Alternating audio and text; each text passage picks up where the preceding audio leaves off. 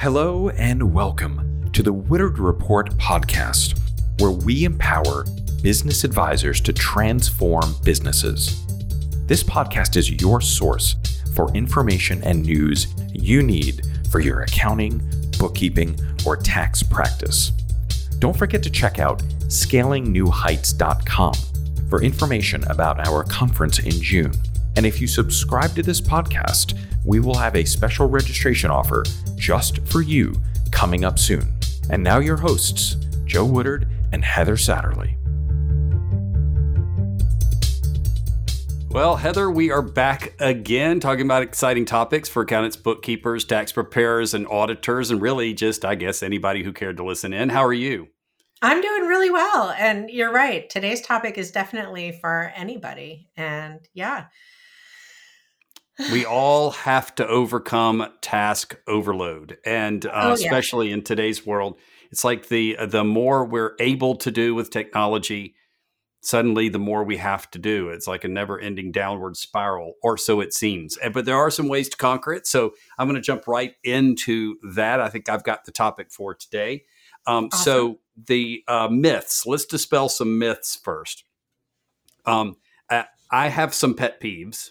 I know that may surprise everybody listening in that Joe Woodard has pet peeves, but I have tons of them, right? And one of my pet peeves is the phrase time management. I know what people mean by it. I know there have been thousands, if not tens of thousands of books and articles and other kinds of teachings written about it using that phrase. So I don't want to nitpick, but it's a myth. And the prevalence of the phrase, it's interesting that it survived. It's like a phrase measuring how square a circle is. Yet somehow the oxymoron of time management exists as a concept, exists as a phrase. And I know that people have built entire business around it using that phrase. Now, when you read these books and when you read these articles and when you go to these seminars and you enroll in these programs, they're not doing time management. So I'm not saying that don't read a book on time management. I'm saying when you actually read the book, it won't be about time management because nobody can write about it. Nobody can write the mythological. What you can actually manage is a task. That's what you can manage. You can manage tasks. You can manage priorities. You can manage responsibilities. You can manage outcomes. You can manage relationships. And when you're managing all of those, they will impact the use of you can't even use time. They will impact how productive and effective you are in the currents of time. But time is an actual it's a substance of the universe. It's equivalent to space, according to Einstein, space-time. And for us to think that somehow we can corral that would be like thinking that we can corral, the energy of the ocean with a spoon. So don't let the phrase make you try to do something that's not the way to effectively organize your world. It's a misleading phrase. It's not just me being OCD. Now, the measurement of productivity is not efficiency. That's another myth. And we're obsessed with efficiency as a profession because now that we've gone fixed fee with our billing, we realize the more efficient we are, the more profitable we are. And that's great. That's so much better than the other when we're billing by the hour, and the more efficient we were, the less money we made. So I like the fixed fee better. And I'm not saying efficiency isn't an admirable goal. I'm saying it's not the ultimate goal. The measure of productivity, whether you're talking about professional services, lawyers, accountants, bookkeepers, or you're just talking about life, is not how fast you get something done. That's a factor that's important. The measurement of productivity that matters is effectiveness. How effective is the result of what I have produced? So I could get home at the end of the day and I could say, honey, I had an amazing day. I got 60 tasks done in a single day, right? Which is a combination of efficiency and this myth that I can manage time. What's the quantity of outputs that I could put into a single time container, and we call that productivity. But what if none of those 60 tasks are what I should have been doing on that day? Instead, there might have been one task and only one task that really mattered, that was most effective for myself, my life, my company, my relationships, and the outcomes that I'm trying to drive, right? So when you manage the correct thing, priorities, responsibilities, outcomes, and relationships, and tasks around those things, outcomes and relationships and effectiveness, then you will have a true measure of your productivity. So the truth is, the measurement of productivity is outputs, effectiveness, and I'm going to add an interesting one: mental clarity. So, am I managing my tasks? Am I managing my desk and my responsibilities in such a way that I maintain mental clarity throughout the day? So, drilling down on that a little bit, mental clarity, life robs us of mental clarity through attention deficit, not attention deficit disorder. You can have attention deficit without having attention deficit disorder. All right, you're trying to think about too many things at one time. And that creates a state of overwhelm, and that creates a downward spiral where you can concentrate less and less and less because of the emotional overwhelm that follows the attention deficit. So to avoid attention deficit in your day, you need to create what I call a white space. It's a capture container. In the book Getting Things Done by David Allen, he calls it capture. And there's a certain kind of capture container that I call a white space. It could be a Word document you have up on your screen. It can be a piece of paper. I just say why, because that doesn't follow you around as well as something that's in the cloud, like a Google Sheet or Excel online sheet. But have a place where you stick things as they come up or as they cross your mind throughout the day, and let that container drive. Then this is key. Everybody makes this mistake. The container should never contain anything over the course of more than 24 hours. So it's a place where you temporarily get it out of your brain and you place it into this container. Then you flush the container into a system that you trust and you check regularly. It doesn't matter what the system is. You can overthink that. It just has to be a system that's prioritized, that has deadlines, where you can set what you're going to do over the next day, and that you check these horizons of responsibility on a regular basis. If you don't trust your system, you don't check your system regularly, then you will stop relying on your system and it will come back into your brain, and we're back to attention deficit, right? And so ultimately this comes down to prioritization, capture, container. Those are the key things. Also, to create mental clarity, I use a system I codenamed boomerangs. If I know something's supposed to come back to me that I've thrown out into the universe, then I'm going to capture that it's supposed to come back, because if it doesn't, we have a problem, right? In this world, there's a deficit of attention with an A. There's also a deficit of intention, I-N. So you have to have enough extra attention, and you have to have enough extra intention that you can have attention and intention on behalf of others. That's called a boomerang. If I send you something, Heather, and I never actually have to worry about you, but let's just hypothetically, I send you something, what's going to happen, even if I do trust you, that I know you're going to get back to me, if I don't write down Heather to reply to, Heather to forward this, or whatever it is, into my white space, and then if it's going to be something you're doing a week from now or 3 days from now or 3 months from now, I put it into my task management system. Unless I do that and check it regularly, it tries to creep back into my brain. I'm trying to hold on to the fact that I'm counting on you to do something, even if I'm not conscious at every moment that is happening. And then we're back to attention deficit. We're back to a lack of mental clarity, and we're back to that overwhelm with that downward spiral. So constantly capture. And the last thing I'll say on this, because I know this is probably the most practical piece of what I'm going to share. If you do nothing else from this podcast than just capture things in white space and get them out of your brain, then that would be your actionable moment. But you might think to yourself, you might be listening to this podcast right now while you're driving. And while you're driving and while you're in the shower are the two places that things tend to come back into your mind. Oh, that's right. Heather was supposed to do such and such, or I have to remember to go do such and such, right? So there are ways that you can do this safely, even while you're in motion or even while you're in the shower. Not to get too TMI on this stuff, but that's where ideas flood. Or while you're putting on makeup or shaving your face, guys, girls, ladies. So the point is, there are places where your hands may be occupied and it's not practical for you to capture things. But use your voice commands on your phone, your OK Google, or your other thing I can't say right now because she'll pick up with the Siri. And you can tell those voice prompts to send you an email. So just say, send an email to me. Once you've identified who you are in your context, send an email to me. Make the subject of the email the thing you want to capture in your white space. And now you're back to focused in the moment. And focus in the moment is where productivity happens. All right, I've got another myth here that you can multitask. You can't multitask. Now, I want to be clear on this, because if we don't qualify what I mean by this, then you're going to go, but wait a minute, yes, you can. I'm driving right now while I'm listening to this podcast. Aren't I doing two things at the same time? So let me define what I mean by multitasking. You can't think two thoughts at the same time. You can't concentrate on two things using the same part of your brain at the same time.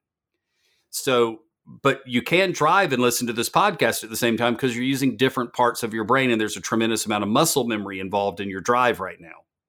And I watch my daughter's volleyball matches while I listen to audiobooks with noise cancellation headphones because I'm using two completely different parts of my brain. One's passive, one's active. But if I tried to listen to two audiobooks at the same time, or read an audiobook, I read a book while I'm listening to an audiobook, I'm using the same part of my brain. You can't do that at the same time.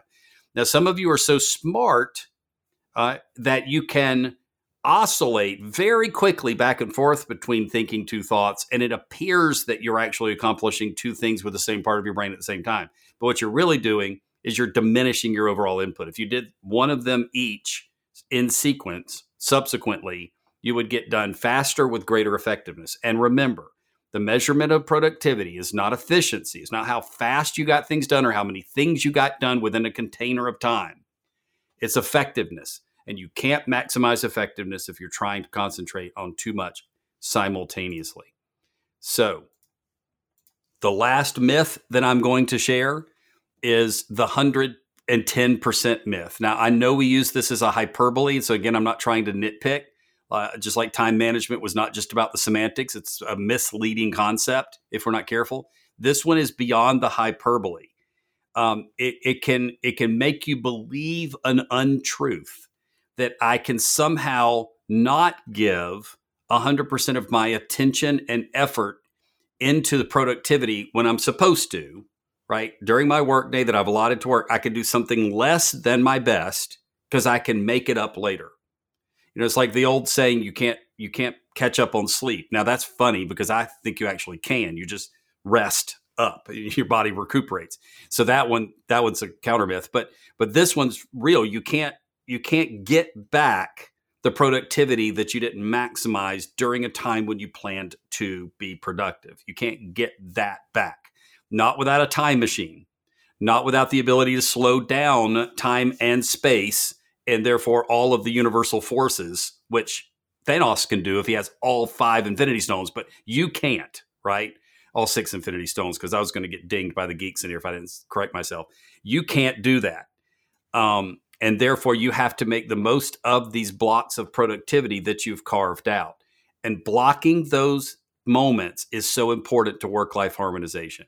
If I'm not giving my absolute best whenever I've blocked productivity and I know I can't be and have chosen not to be with my family, with my hobbies, with my friends, and whatever else I want to do in life, then I'm making the choice to take away from those things when I can engage them to get done what I didn't get done.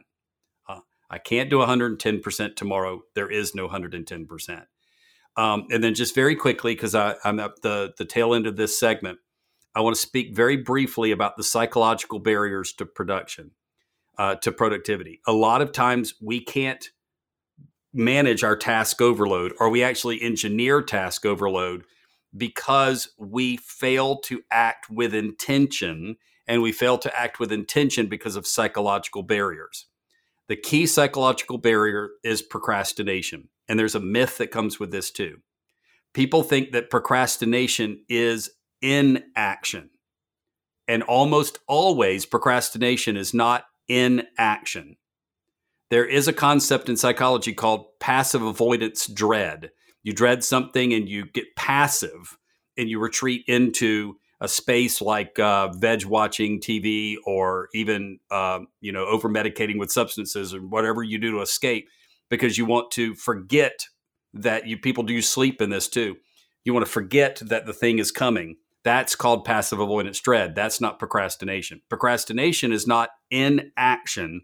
Procrastination is acting on the wrong things.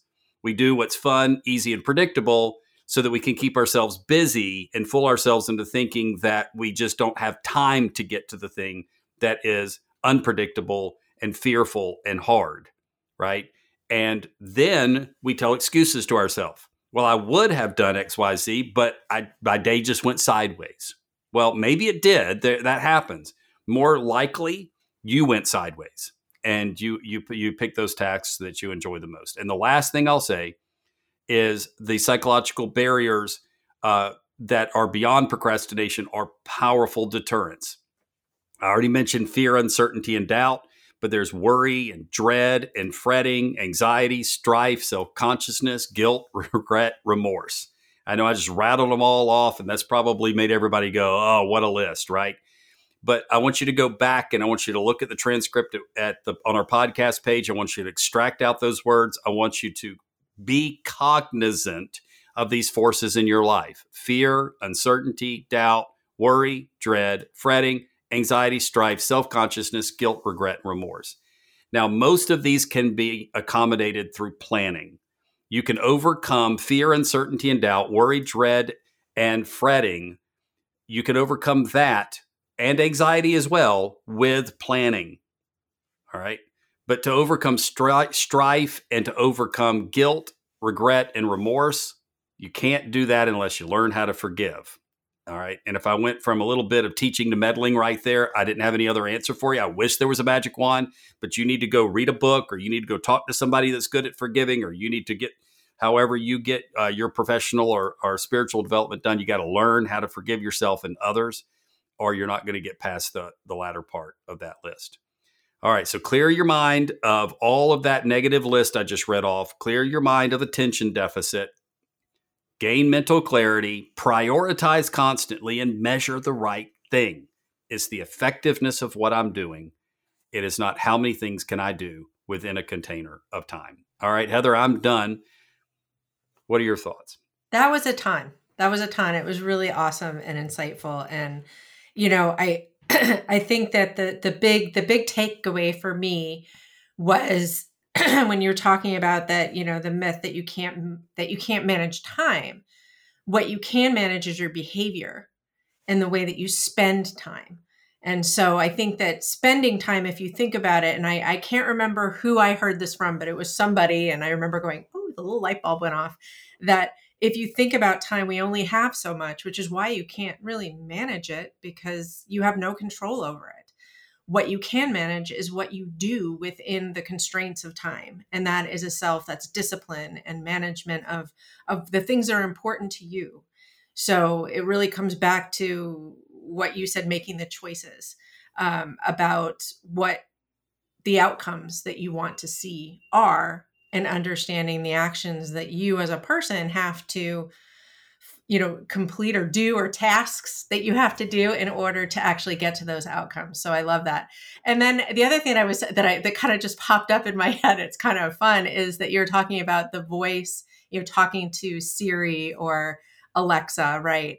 And I just had a funny story to share. It's not anything, earth shattering, but the other day I was in my kitchen and I said the magic words, but I actually said both of them.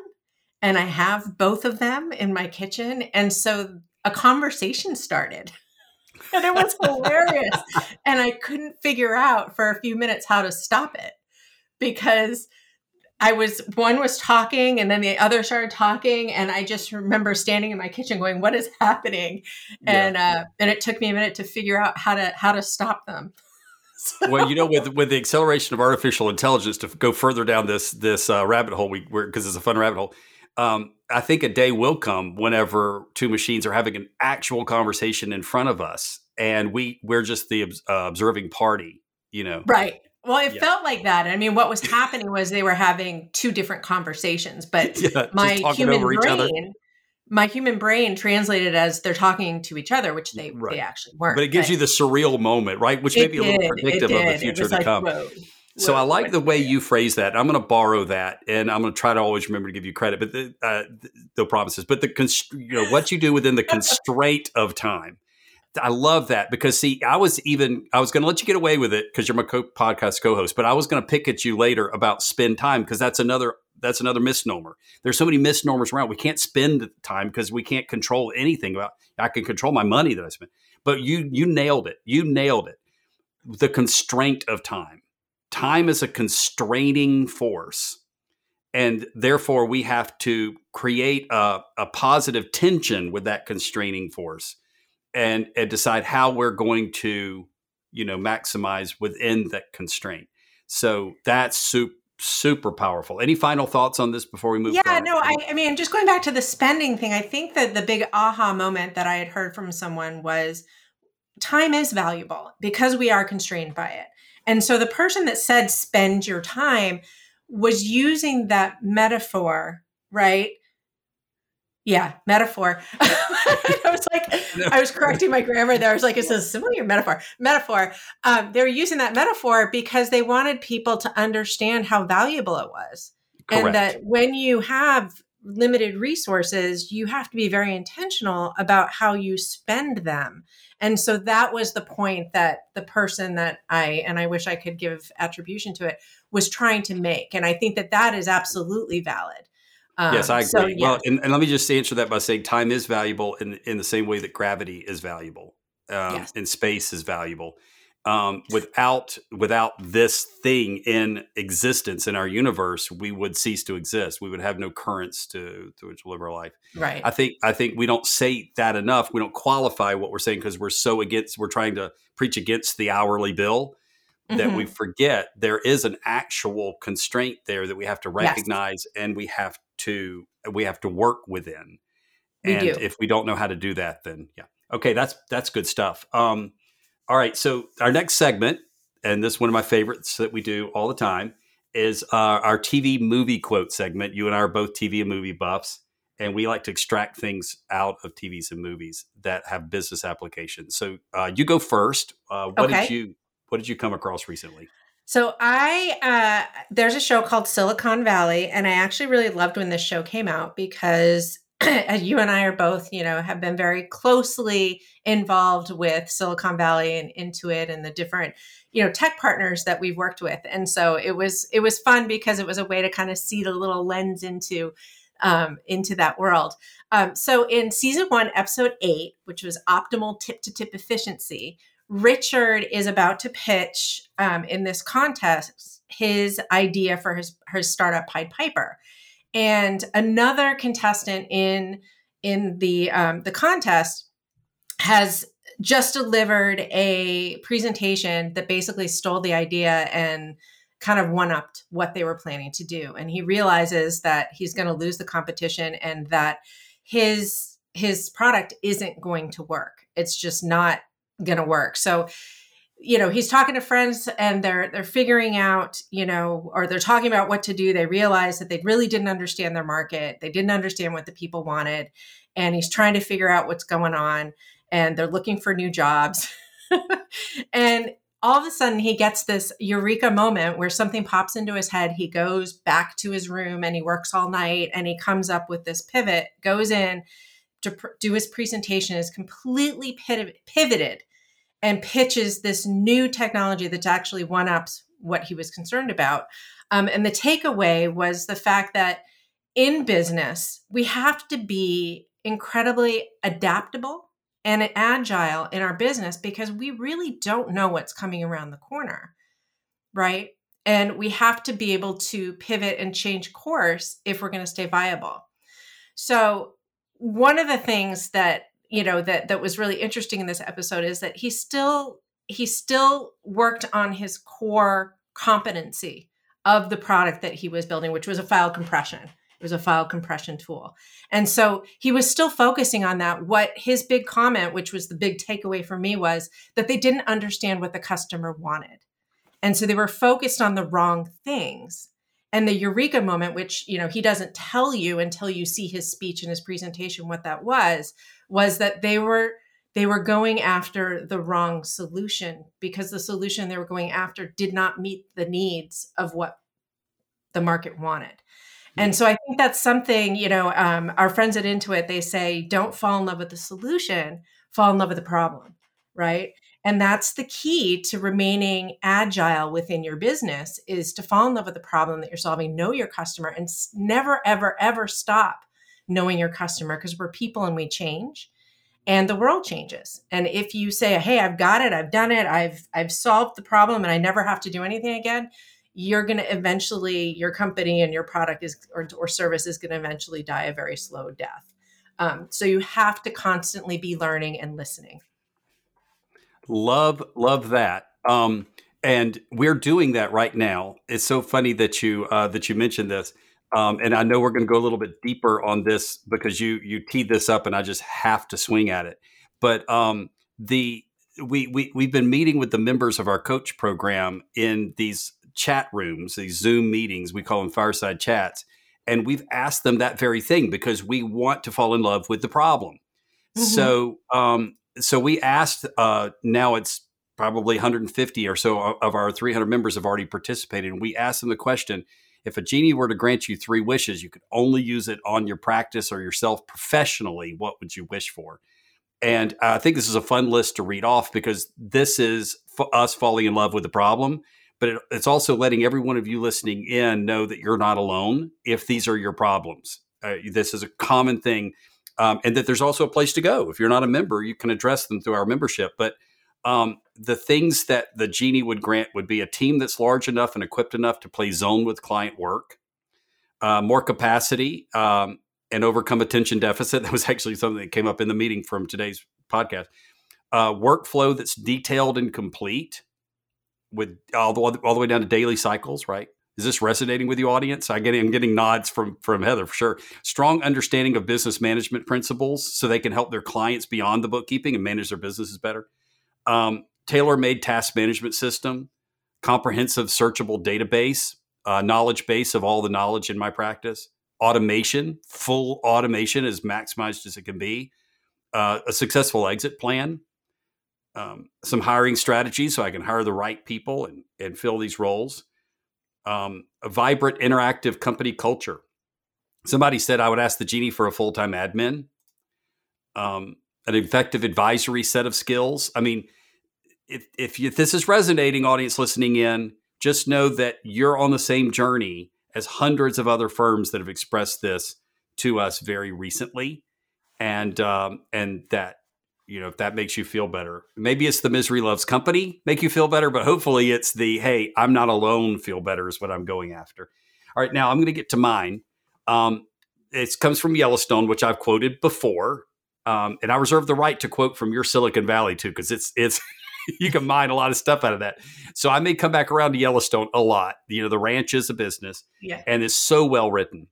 But this goes all the way back to the very first episode number 1, where the son is encouraging the father to sell the land because the land is worth billions and billions of dollars, not millions, but billions with a B. And he says, Dad, right now the ranch is losing money. We're not turning a profit on the operations of the ranch. Ranching is a dead industry. And if you sell the land, you could be one of the richest people in the world.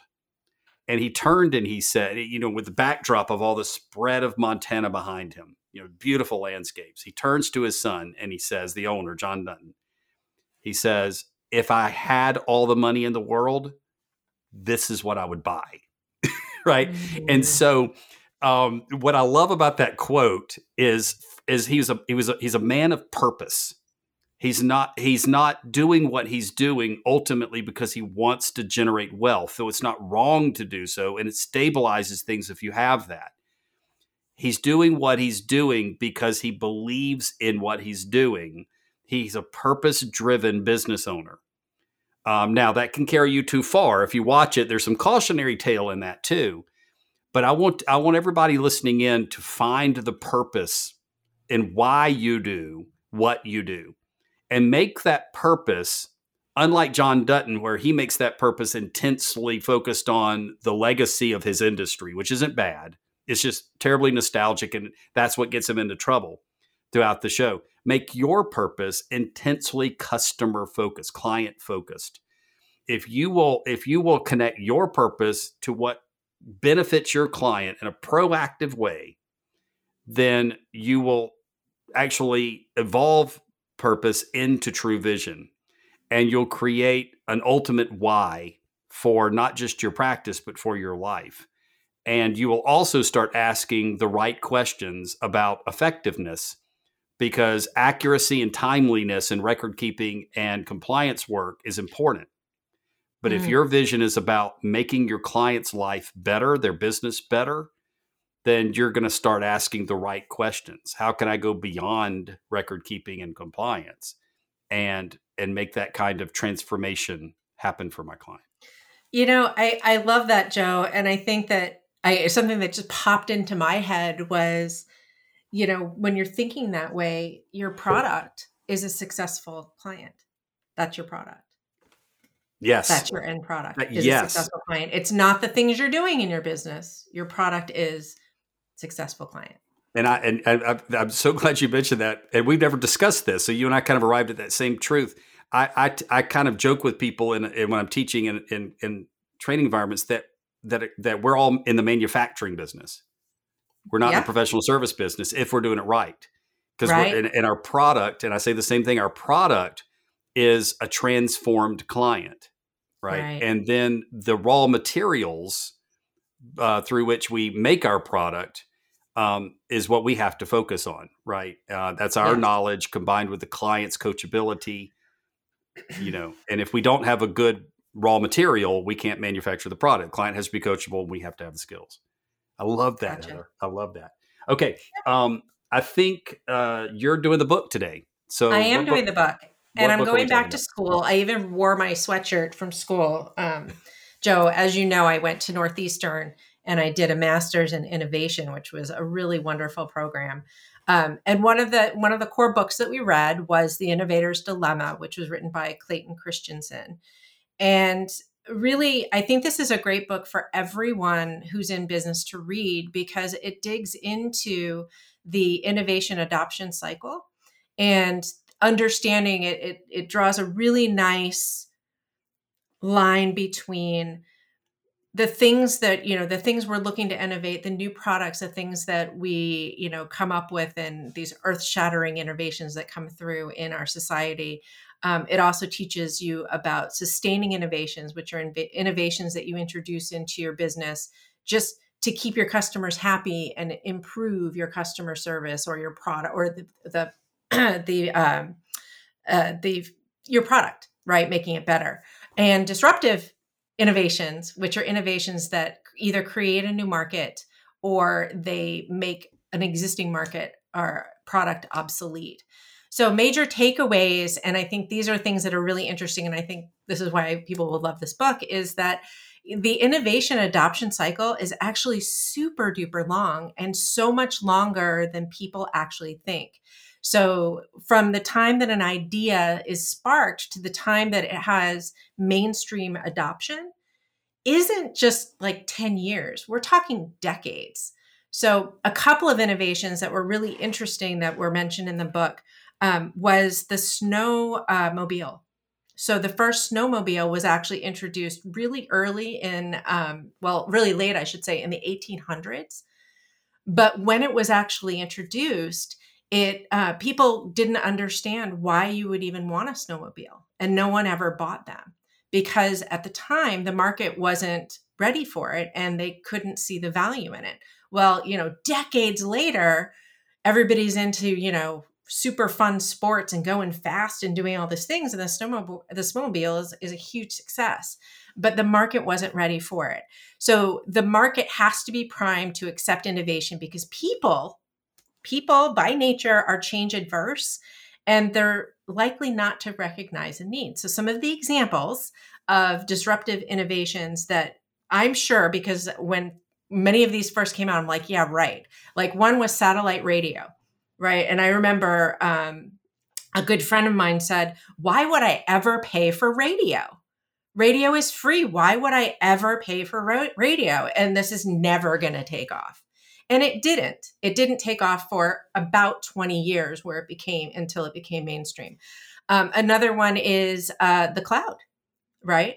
When the cloud was first introduced, especially in the accounting industry, which you and I were embedded in, Joe, people said, I'm not going to put things in the cloud. I need my data here sitting in my office so that I know it's safe and I can put my hand on it. And, I know it's here and I'm going to protect it. We weren't ready for it. And other examples are Uber, Airbnb, the iPod. There's so many. And the thing is that these innovations were actually sparked, or the ideas came into existence 40, 50 years ago. It's just that the market wasn't ready for them because people didn't understand the value. And the innovators, the people that had these ideas, were thinking beyond where we are now.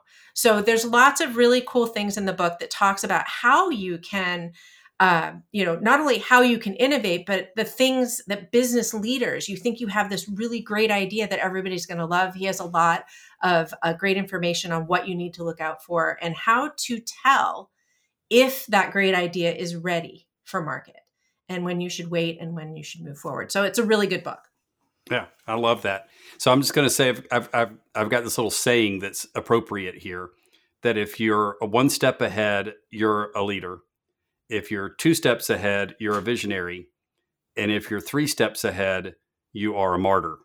So that kind of fits, right? Some of these people seem like they were 3 steps ahead. And remember, a martyr's cause doesn't end with their failure. It's just that they were too far ahead. So right. Their failure planted the seed for the ultimate success. Tesla. But yeah, Tesla. Yes. Think about how long it took before that takes off. And now it's revolutionized an entire industry.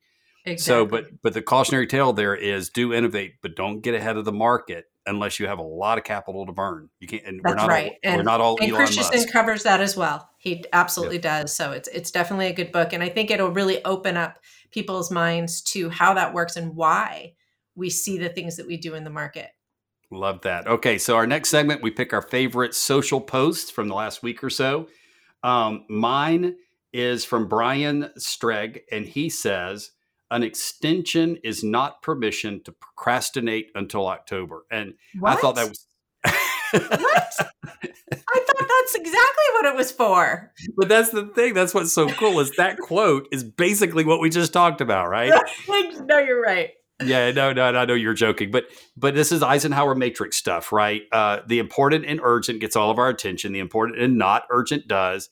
And so we use these extensions just as a way of procrastinating again, and because we're dreading fear, uncertainty, doubt, dread, doing that tax return. So that was posted on April the 18th. And I think he was trying to send that admonishment into the entire universe of business and life. It's just please. But there's a truth underneath it that we've talked about this whole podcast. Okay, definitely. What's your favorite social post? So my social post was from Tax Birdie. And they said, someone just called and said he was using TurboTax. Could we walk him through the process? And sir, this is not Lowe's Home Improvement. This is an accounting office. We don't offer do it right for less. And I loved this tweet because we do it. Our clients come to us and they put us in this position of, show me how to do it. And I think, we walk a fine line where we want our clients to understand and value what we do, but we don't want them to do it themselves because they don't have, and they don't understand that there's a lot of training and CPE and knowledge that you have to have in order to do this right. So the big disconnect is that we make it seem easy. We make it seem easy because we have the experience. We've invested the time in our profession and our craft. And, we've invested money. And so to our clients, easy equals cheap, right? Easy equals cheap. And they shouldn't have to pay, to pay for it. So pulling a tooth, Joe, and I've seen this, and I hear this from people all the time. I go to the dentist, pulling a tooth only takes a minute. It only takes a minute. And my dentist makes it look so easy. But I'm certainly not going to go pull somebody's tooth. right? No. And by the way, you can search for those videos too. There are people that do it at home. That pull teeth? Believe it, that's actually on the, Right. yes, just Gosh. do home tooth extraction on YouTube and start wincing. But yes, but if you do watch that, if you have a strong stomach, it will drive Heather's point home. Some people just need to stay in their lane. There's a reason dentists exist, and there's a reason that accountants exist. And I'm not gonna go try to build a custom home and then call an architect and say, "Could you teach me how to use AutoCAD?" I mean, everybody just serves a role in this universe. Let's everybody stay in their lane. All right, now we always like to end out every podcast episode by you sharing. You're the senior editor of the Woodard Report. This is the Woodard Report podcast, and you always have your favorite article of the week. What is it this week? So I picked one of my articles. I hope that's okay, Joe. That's perfectly fine. Be proud of what you've done. Shameless plug here. So in addition to being the editor of the Woodard Report, I'm also the vice president of the Accounting Cornerstone Foundation, which is a new not-for-profit that was founded by Don Brolin, and a bunch of other amazing thought leaders in our industry to help to create scholarships for accounting professionals to attend their first accounting conference. So Joe, that's no lie. I've always, thanked you immensely because attending Scaling New Heights 12 years ago, I think it was now, changed my life. And so, the Accounting Cornerstone Foundation was created to help those that maybe don't have the opportunity or the means to actually get to a conference and experience all the goodness that brings to you personally and professionally, and you become part of our community, which is incredibly helpful. So this group of accounting professionals on the board of the Accounting Cornerstone Foundation are raising money to fund all expense paid admission and trips to accounting conferences like Scaling New Heights. So you can apply for a scholarship if that's you. We really want to give people the opportunity to do this because we feel strongly that it will change the trajectory of your career and very possibly your life. You can apply at accountingcornerstone.org. Go to the Woodard Report and read the article. You can read about the inspiration for the foundation and the story behind it. It's really lovely. And if you want to donate to this really important cause, you can do that as well. So really exciting stuff, really, warms your heart. So proud of Dawn and all the work that she's put into making this a reality. Yeah, fantastic. All right. Well, this is another show. Hopefully everybody enjoyed listening in. Thanks, Heather, for always sharing such goodness. And we do encourage everybody to go read that article. It's discoverable out there at the Woodard Report. All right. We're going to do this again in 1 week. I'll see you then, Heather. Okay. Thank you for joining us. For more information, please visit woodard.com/podcast.